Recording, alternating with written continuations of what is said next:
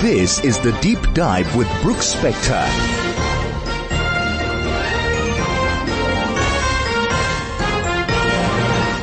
And this is indeed The Deep Dive, and I am Brooks Spector, as we are every Friday morning at 9 o'clock. And today's guest is somebody who is a little bit out of our normal circle of conversations.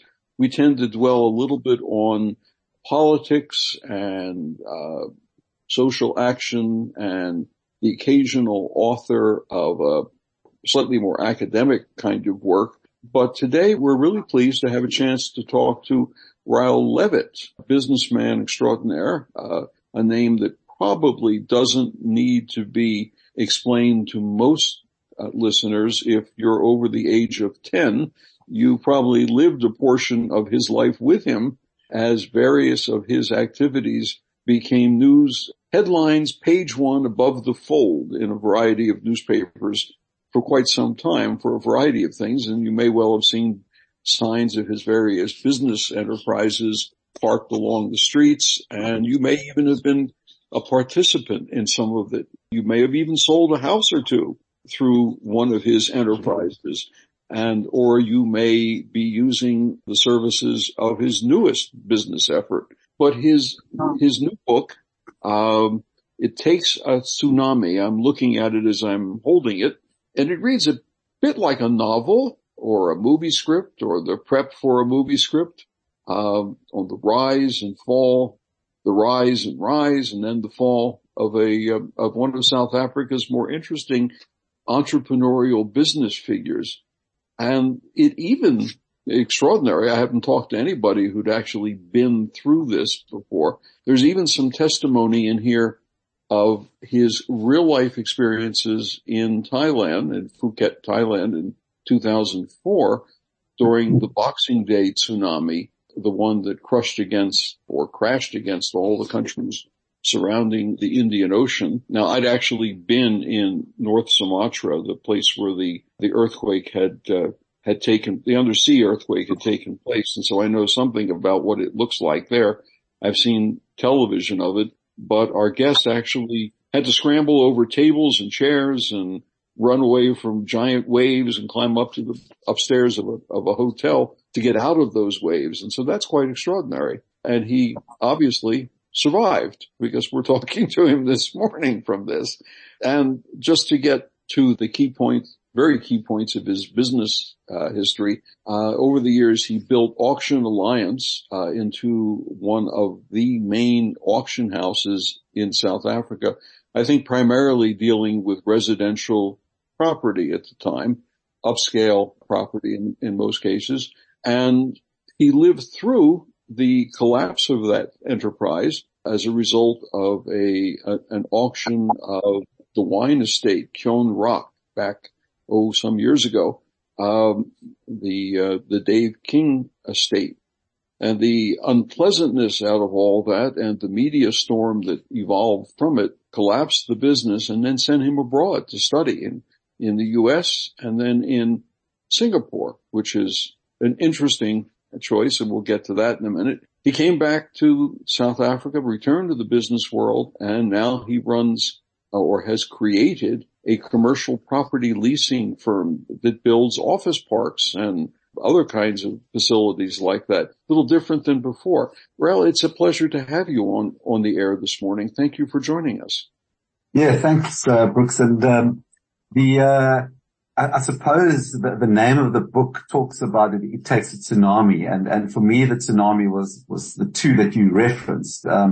First, it was the actual tsunami, the Boxing Day tsunami of 2004, which you quite correctly said emanated in Sumatra, India. I happened to be in and survived that tsunami with the loss of two of my friends who were there. And then, of course, the second tsunami, which was probably more of a media tsunami, which killed, in essence, this business which I'd started as a university student at the age of 20. And it really, I suppose the ultimate message of the book is that it takes a tsunami to discover what we're made of, and it takes a tsunami to discover that we can survive these difficult circumstances and rise up and fight another day. So yes, it really is the story of dealing with adversity. I mean, I read your business career looking something like the sharp edge of a ratchet saw or a ratchet blade. There's a rise and a peak, and then there's a sharp decline, then there's a rise and a peak. Now we're apparently on the rise and the peak phase of these things. And South Africa being what it is, always have to, I guess, pay attention to what's coming over the horizon next. I realize that's all mixed metaphors, but I think you know what I meant. The sort of sub-themes in the book, and I don't know whether it was intentional, but I think it reflects a reality out there, is that the South African business world is effectively divided into a series of clans or tribes. There are quotation marks around the word clan and tribe, because I don't mean to imply, in the very specific kind of tribal sense, but there's a Jewish business world, there's an Afrikaner business world, there's an English business world, and now more recently there is a Black, African, and Indian business world. Do they operate with different rules and behavior and sort of implied mores? It seems to be the case in what I read in what you wrote, that they're different worlds to some. They bump into each other, they overlap, but they're different. Yes, I mean, certainly that they are different, and it was intentional. In fact, there are a couple of themes running through the book, but one of the themes which I talk about is we all live in a contextual environment, and so nothing happens without looking at the bigger picture. And it just so happened that when I started in business, as I mentioned previously, it was really at the very end of the apartheid era, and I took the wave, and of course, obviously waves is another theme which runs through the book, euphemistically, but I took the wave of the sort of post-apartheid era. And, when I started, I started out in Cape Town's northern suburbs. It was very much an Afrikaans dominated business culture to which you refer. And it was dealing with that as a nice Jewish boy from originally growing up in a small town and moving to Sea Point, and how I sort of used that. I worked those two worlds, and of course then the rise of the new South Africa, which takes a very long time actually. We think of these things as being quite quick, but they actually take a long time. And then of course the rise of sort of then Black economic empowerment, and how we as South Africans have to navigate these sort of, dare I use the word, waters of these different streams which are running, being Jewish and having quite a Jewish culture, living in an environment which starts with a very sort of strong Afrikaans dominated, for me certainly an Afrikaans dominated business environment, which you have to navigate that, and then we navigate into the choppy waters of the new South Africa, which end up actually being quite a good period both for the Jewish community and both for business, and then getting into the more sort of difficult times and against the sort of global backdrop of economic rise and fall. And yes, it is a theme which I bring in, and of course, if you want to use that water and waves and tides as a theme, it is the rising, and that rise and fall, you use the metaphor of a saw, but I actually like it as waves. And if you can see big waves and smooth, calm seas, and so there is that sort of metaphor running through the book. Our life is never linear. Well, you have a more intimate acquaintanceship with very large waves rising and falling than most people do. I think I do. I'm not the bravest person in the world on the water, and I like the water, but the idea of a 3-story wave coming at me, determined to do something to me I would not like, makes me worry. Where were you able to find, and how could you find, the inner resources to say, this wave will not defeat me no matter what it takes? Let's talk about the physical wave. And I was in Phuket on the beachfront. I saw the wave coming towards us. And I think at that stage, and I write in the book, instinct took in. And I think we all have a natural instinct to survive. And often we amaze ourselves when those things happen, because we think, when we sort of rationally sit down and think about it, well, I couldn't survive it. But when that wave happens, in that moment, the instinct is to survive. And in that case, I physically fled the tsunami and ran up a hill with the water right behind me. Literally, fact, I was literally like a meter behind me, and I saw my friends who were sitting at the same table with me, a friend of mine, Dean Murnick, being the wave washing over him. So I think instinct is a natural thing. When it came to the sort of the next tsunami, which was far slower, I think I did have that instinctual issue to flee and to run, which actually probably wasn't so good. But then it came down to developing that sort of like tenacity, which wasn't easy. And, I wish I could say it was just a walk in the park and I naturally have an inclination to be a survivor. I think like any other human trait, I think we develop skills, and I then had to develop the skills to survive and to have that tenacity to look at it. And in fact, in the book, I write about some of the techniques which I use. Right at the end of the book, in fact, I put the 18 tips, which is 18 being high, but the 18 tips to survive actually those circumstances. But for me, many of those had to be learnt, and they came with enormous, emotional, issues and anxiety and how I dealt with it. And so, I learned those things. Funnily enough, when COVID arrived in March 2020, which all of us remember, for me, when COVID arrived, I felt that I had sort of built the skill set of a survival, and I used that skill set. And when it came out, for me, it was a bit of a walk in the park. In fact, I actually, and people always get surprised, I saw how the whole world was panicking, and I said, I'm not going to get caught up in that, and I'm going to use this as a moment to grow both as a person and to grow my business, which I really did in a successful way because I didn't get caught up in that panic. But the truth be told is that there are skills that you can learn in both environments. We'll talk about that in a minute. We're talking this morning on the Deep Dive with Rael Levitt, businessman extraordinaire, survivor of the Great Tsunami, and now author of a memoir called, not surprisingly, It Takes a Tsunami. And we'll take a quick break and we'll be right back with the Deep Dive. This is the Deep Dive with Brooks Spector.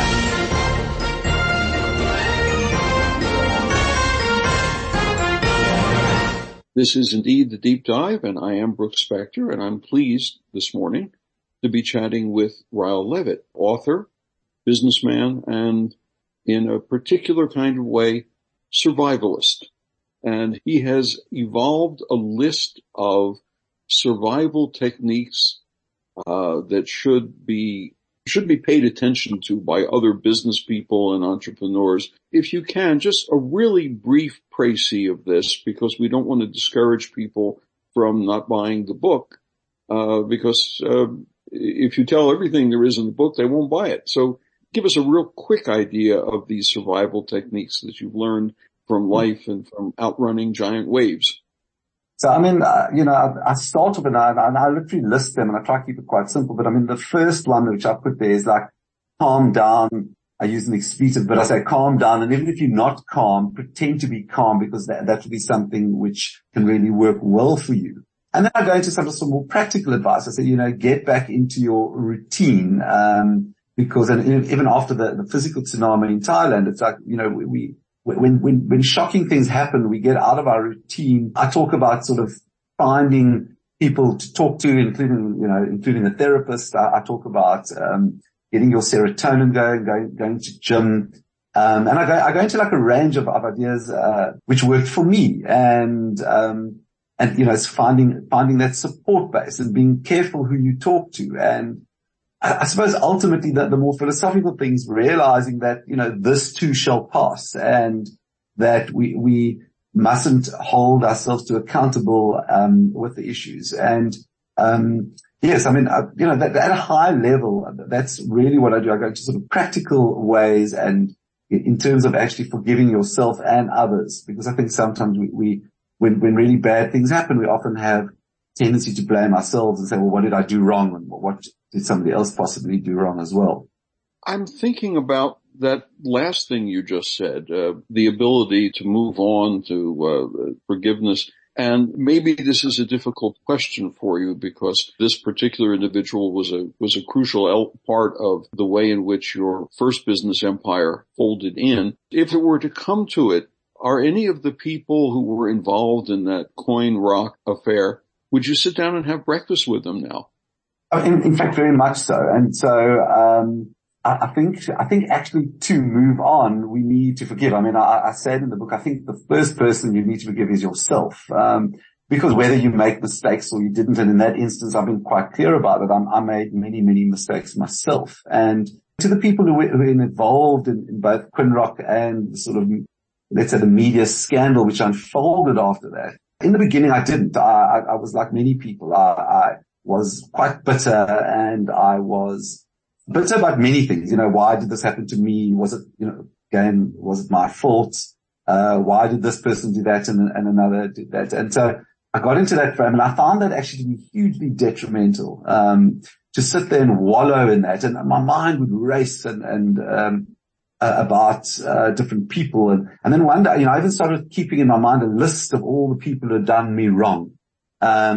And then I suddenly realized one day, this is just getting me absolutely nowhere. And so my first thing was actually at that stage, was to go back to people who I thought I had harmed, and conversely who I thought had harmed me, and to make shalom. And, I did that all over the show. Not everybody's the same. Not everybody wants to take that. Most people do, by the way.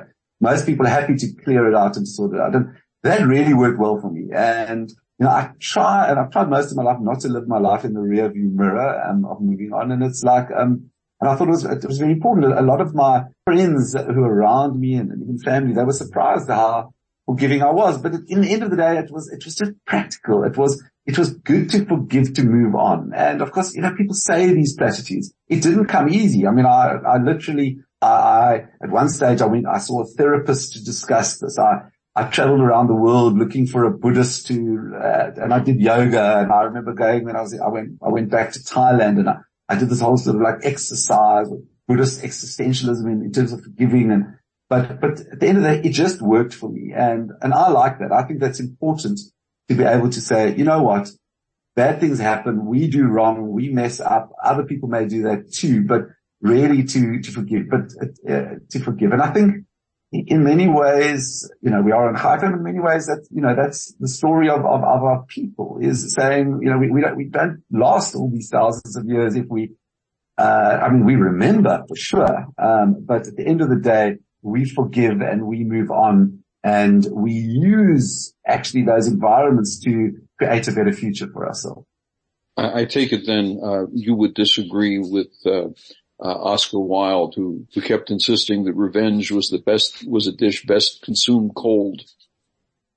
I probably do that. I rather say revenge is the greatest revenge is actually a life well lived. And I prefer living with that quote than the serving it on a cold dish.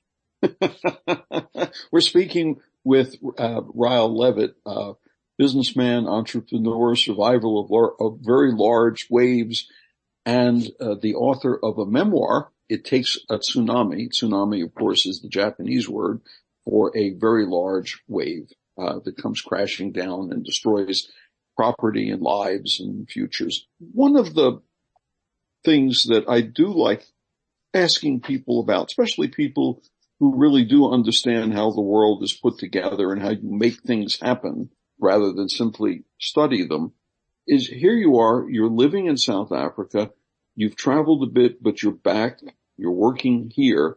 This is a very uncertain time to be a business person in this country, partly because of externalities, partly because of internal issues. Are there opportunities here? Obviously there are risks, but are there real opportunities for somebody like yourself?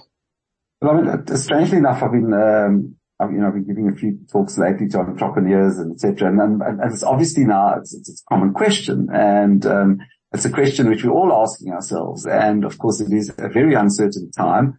I certainly think the world is actually in a very uncertain moment. And if you have a look what's going on in the world, whether it be Israel or the United States or the United Kingdom, China, wherever you may be, we're living in uncertainty. I think we've actually always lived in uncertainty. There's been nice periods of calm and tranquility, but when dramatic things happen and we're living in a world where things are changing at breakneck speed. And so to come back to the question asked, well, is there opportunity in South Africa? And so I suppose like many people, I could, pick it up and go somewhere else. I did when I studied, I went to UCLA in California, and I wrote about it in the book. I was actually quite keen to go live in California. I have a sister and a brother there. It would have been quite easy for me. I got a master's degree at UCLA, and it would have been an easy stepping stone.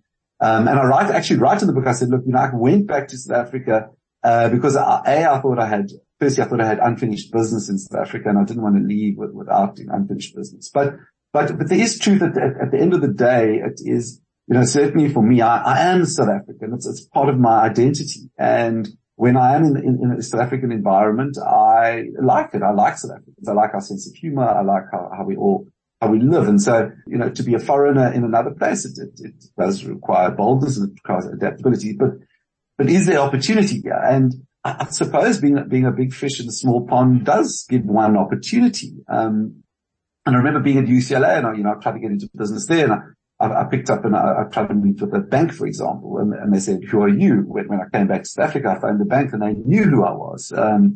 And that made it much easier. And I think certainly when the current is running the one way and you're swimming upstream, it does present opportunity because you're alone. And of course it comes with risk.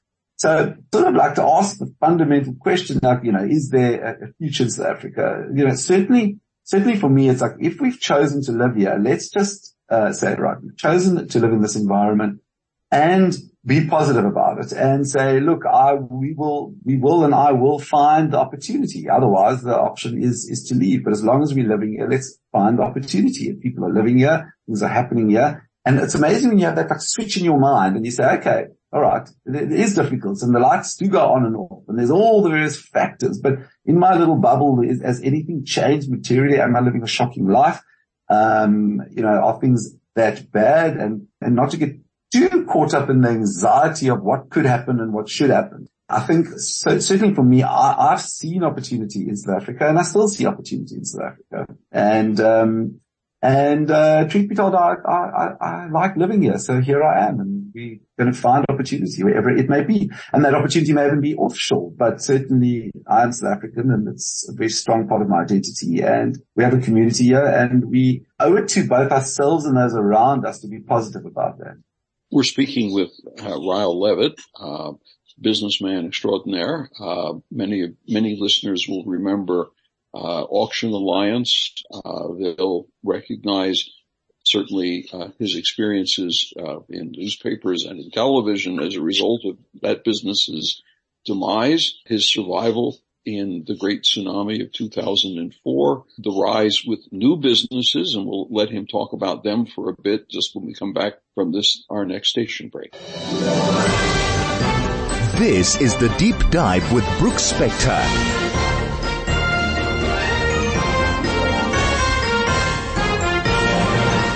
And this is indeed The Deep Dive. I'm Brooks Spector, your host, and we're speaking with Rael Levitt, South African entrepreneur, business leader, and most recently, I would think, the author of a memoir which dives deeply into his rise in business and personal exploration about how things went badly and how he came roaring back. I want to turn for a second to your overseas experience at UCLA and then a little more unexpectedly, the University of Singapore. I happen to like Singapore, and I gather you did too.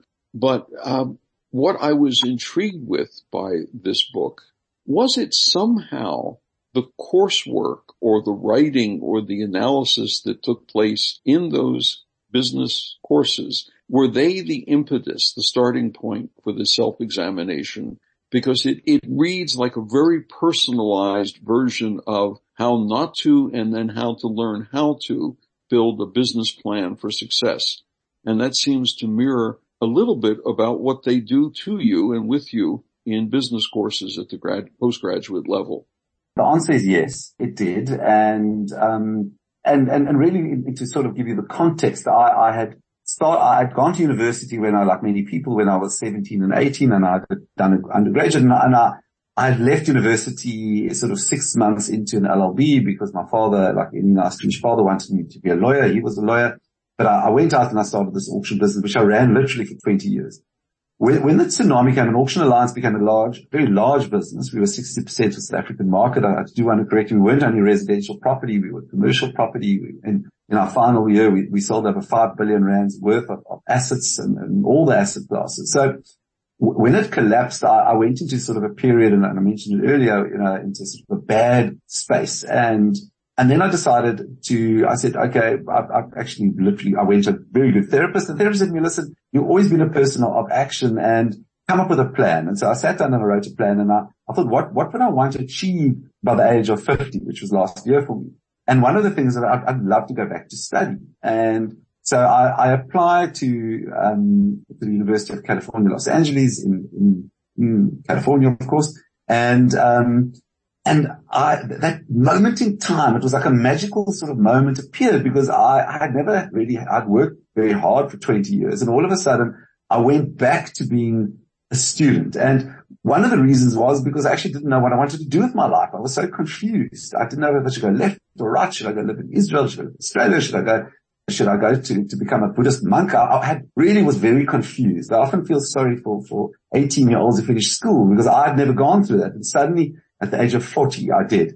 And then I said, look, I always wanted to go back to university, and it was a chance. It was sort of like I had fallen off this, to use a metaphor, I'd fallen off this great building and landed on the ground, but it was my chance to actually reinvent myself. And I started actually enjoying as Steve Jobs said it was like falling from grace gave me the opportunity of newness. And so I go to university, and now I'm a student with a backpack on my shoulder, and I sort of arrived in a class there. And while I'm there, I decided, okay, and we're busy, we're learning all these business lessons, and it wasn't easy.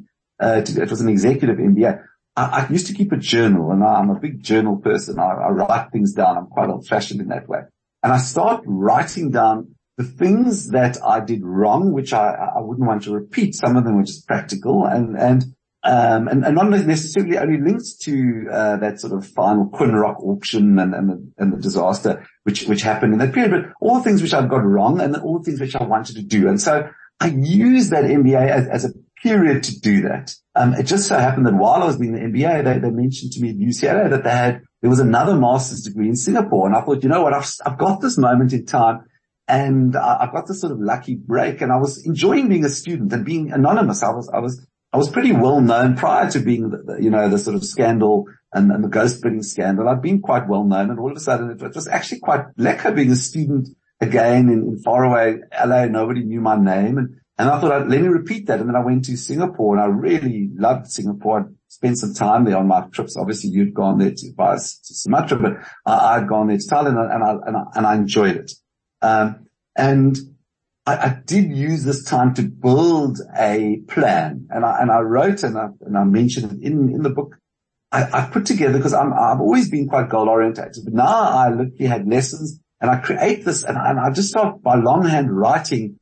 I use a technique called visualization. I said, look, I'm now 40. What would I like my life to be like when I'm 50? And I literally write what career I want to be in, and et cetera, et cetera. And I still use that. I've now reached that 50 marks. It was 10 years later. And it was amazing of many of the things which I visualized and the goals which I wanted to achieve, which I managed to achieve. Furthermore, while I was in California at UCLA, a bunch of speakers, and I was so in a predicament, what am I going to do with my life? And a bunch of speakers came in. It was from Westfield. And Westfield are the world's largest shopping center owners. And they started talking about the disruption of technology in real estate. And that gave me actually the idea to start this business, which I started after graduating, called Inner Space, because I used that moment to mold actually a new business plan. And so it was a great moment. So I do recommend highly, both to you, Brooks, and to anyone listening, to go through an enormous scandal and then go and study. It's a good course of action. So, I used that period, and getting off the dance floor, whether you do it at a university or you do it in a library or you do it in your lounge, getting off the dance floor at a time in your life is just a great moment for you to reflect and say, what can I do now, and what would I like to do now? First you have to have the scandal, then you have to have the period of self-reflection. Well, you have to have the period of I can teach lessons on how to get into a good scandal, but I don't think that should be the subject of your next question.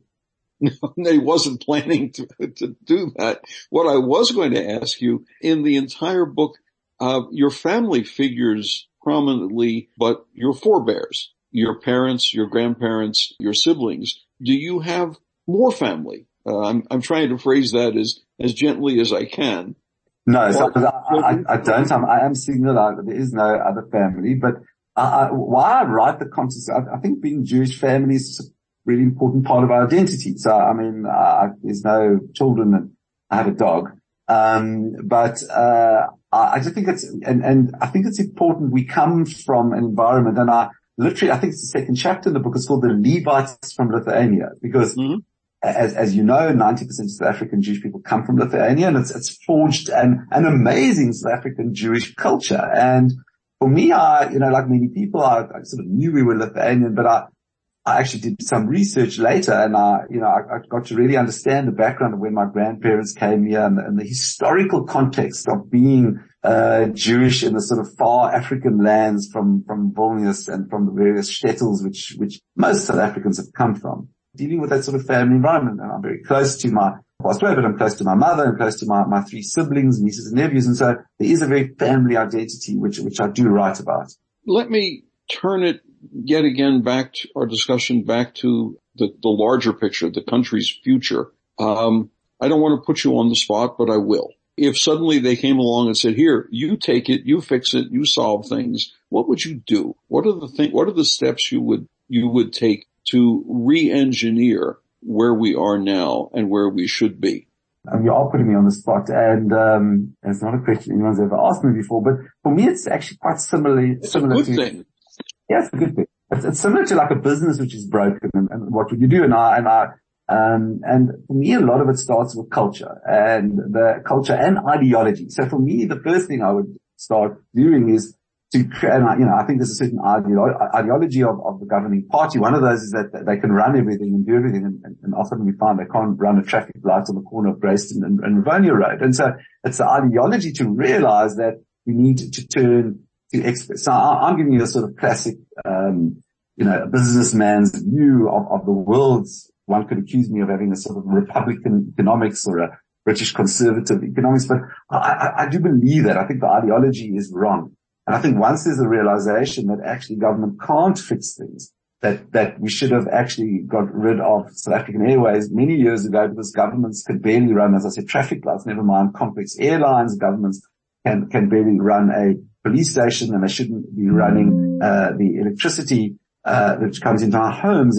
And for me, it starts with ideology. And then again, as in fixing up a business, comes to people who, what are the experience of the people to deal with the different circumstances we have? So in other words, do we have somebody who's like deeply understands tourism would be running our tourism rules and regulations? And, I'm a big believer in small government, and that government's job really, I don't want to quote Ronald Reagan, but government's job is actually to get out of the way as much as possible, just to create a framework. And of course, that many people would challenge me, because they would say, in a developing country, how does one do that? But I think literally, had we done that and had we got rid of these ideological visions of running everything and everything's going to be like, Cuba and East Germany in the 1960s, I think if we get rid of those notions and we find good people to run various things, and to make very logical decisions, and ask these questions,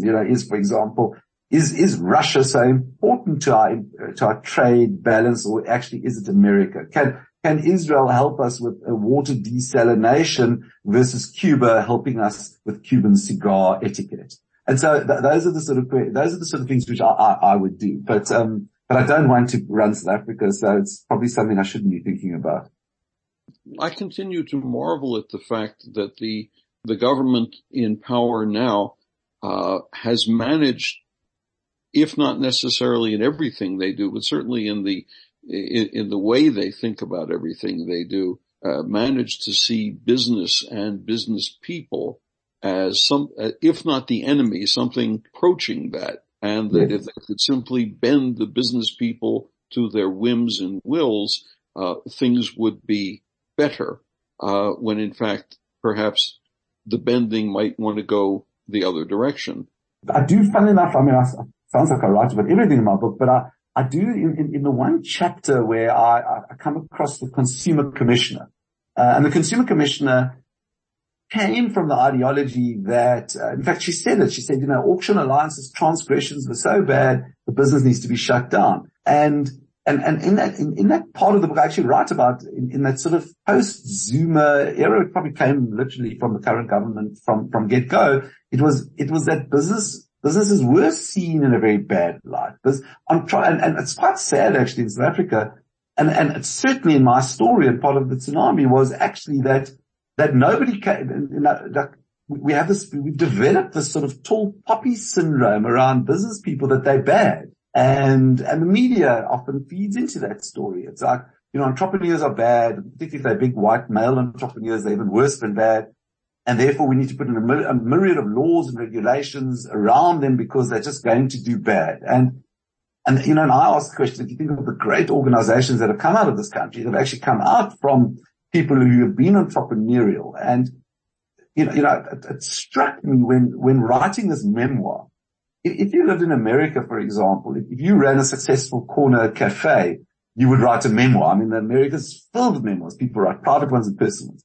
In South Africa, you've got the most amazing business people, and they don't write memoirs. If you think of many of the great leaders, like if you go to an exclusive books and see how many memoirs, I'm not talking about biographies which have been written about certain people, but how many memoirs can you sit down and one of my favorite quotes, if you want to understand a business person, read their book. It's like having coffee with them. They use that, like having coffee with Gandhi.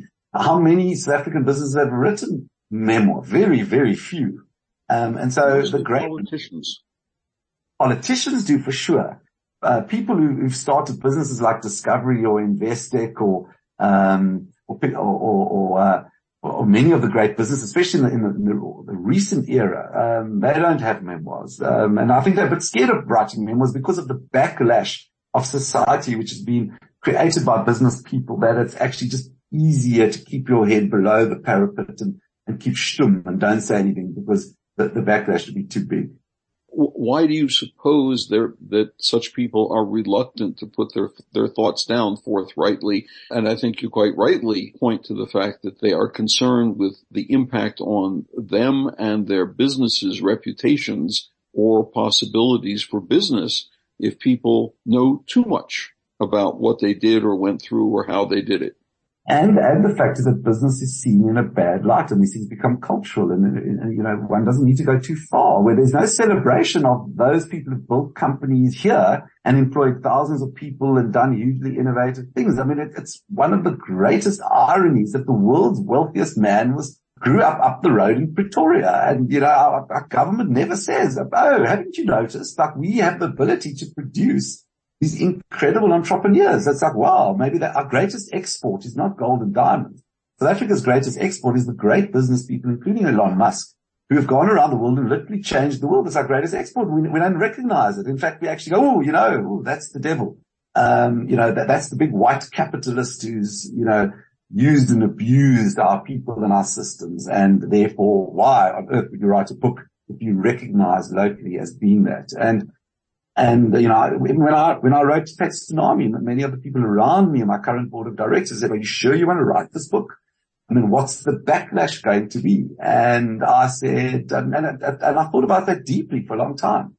Should I actually launch the book? Because it could impact negatively. And why expose yourself like that? We're speaking with Rael Levitt, author of a memoir, which is an interesting and provocative read, survivor of one of the world's great natural disasters, and the creator of not one but two businesses, perhaps more. He may have another one in his pocket. We'll be right back after this message. This is The Deep Dive with Brooks Spector.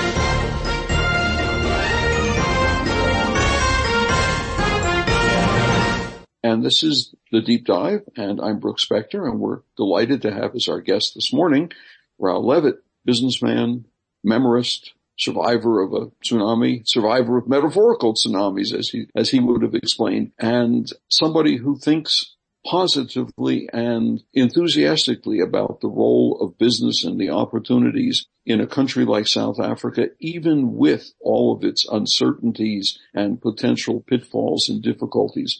We're almost out of time, but let me turn it back over to you. What closing thoughts might you want to give our audience about the way in which a business will thrive, will develop, will grow, will thrive in the coming years in this country?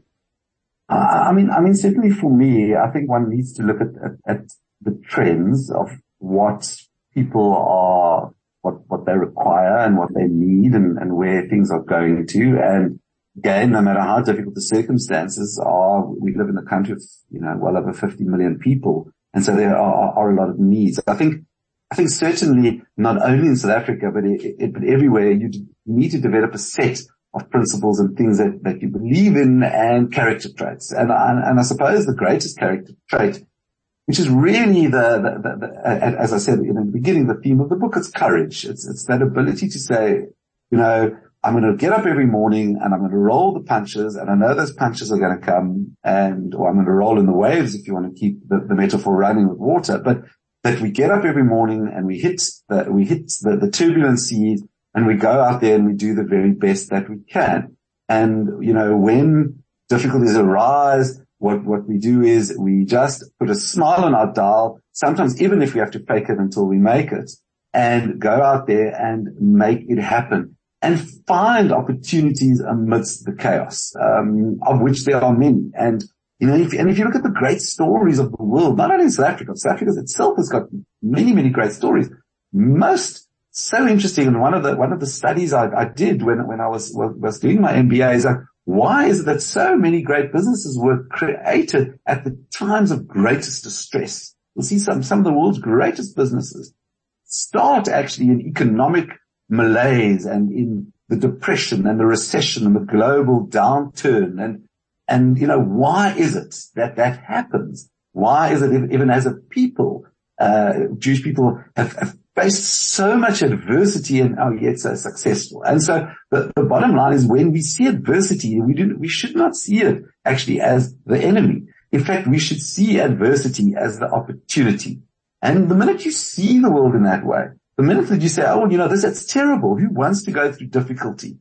But then we remember actually that it is our most difficult moments, our greatest challenges, the more difficult the environment, that actually creates a better us, a better environment, and better people who actually develop the tenacity and the courageousness to go through those difficult moments, realizing that they are our greatest lessons. I've sometimes made the argument that even in a civil war, there are opportunities, and it sounds dreadful, but there are opportunities for people in the midst of a crisis like that. On both sides of the fighting, you can find people selling beer, soft drinks, matches, candles, and cigarettes, because they become the coin of the realm for people in extremis. Last question before we close out today. If you had to pick one person who was most important to you, business mentor, who might that be? Well, I personally had a lot of business mentors in South Africa, but I'm going to use one because I always liked that story. And of course, I never met him. I've read extensively about him, which was Steve Jobs. And he was a very complicated character, but hugely innovative. And, I always loved that story of how because he fell from grace. And in fact, that book by Walter Isaacson came out at a very similar time to my own book, From Grace. And it was a very large, white, thick book, which you can read. I think it's probably 600-700 pages. But, I like the fact that despite actually being fired from Apple Computers, he comes back again and reinvents that entire company and creates so many products which we're still using, which literally change the world. And so for me, as a sort of like, as a mentor, which I don't know, I always liked that story and that very complex personality who ultimately actually sort of discovers himself and discovers that adversity actually creates empires and creates great things. So that's somebody who I really think is somebody. I mean, there are many others, but that one I particularly like, Steve Jobs. For what it's worth, I'm talking to you with a MacBook. There we go. So he's changed our lives and our daily interactions, and he changed so many industries and had a short life if you think of it. Absolutely. And I think for many, many years he never even owned a necktie. We've been speaking with Rael Levitt, businessman, entrepreneur, survivor of a metaphorical as well as a very real tsunami and has now recently published his memoirs. It Takes a Tsunami. It's available in bookstores. I won't hold the picture up because we're on radio, aren't we? So you can't see it, but I'm holding his book. It is on audio as well, and I narrate it myself, so you can get it on Audible and all the various audio channels and platforms that are around. You are allowed to make that advertisement. There's no problem with that. It's been a pleasure talking with you. I hope we can talk with you again in the future about business issues and where business and politics and government intersect. Thank you, Brooks, and much appreciated to talk to the Chai FM team. We've been speaking with Rael Levitt. This is The Deep Dive. I'm Brooks Spector, and we'll be back again next week.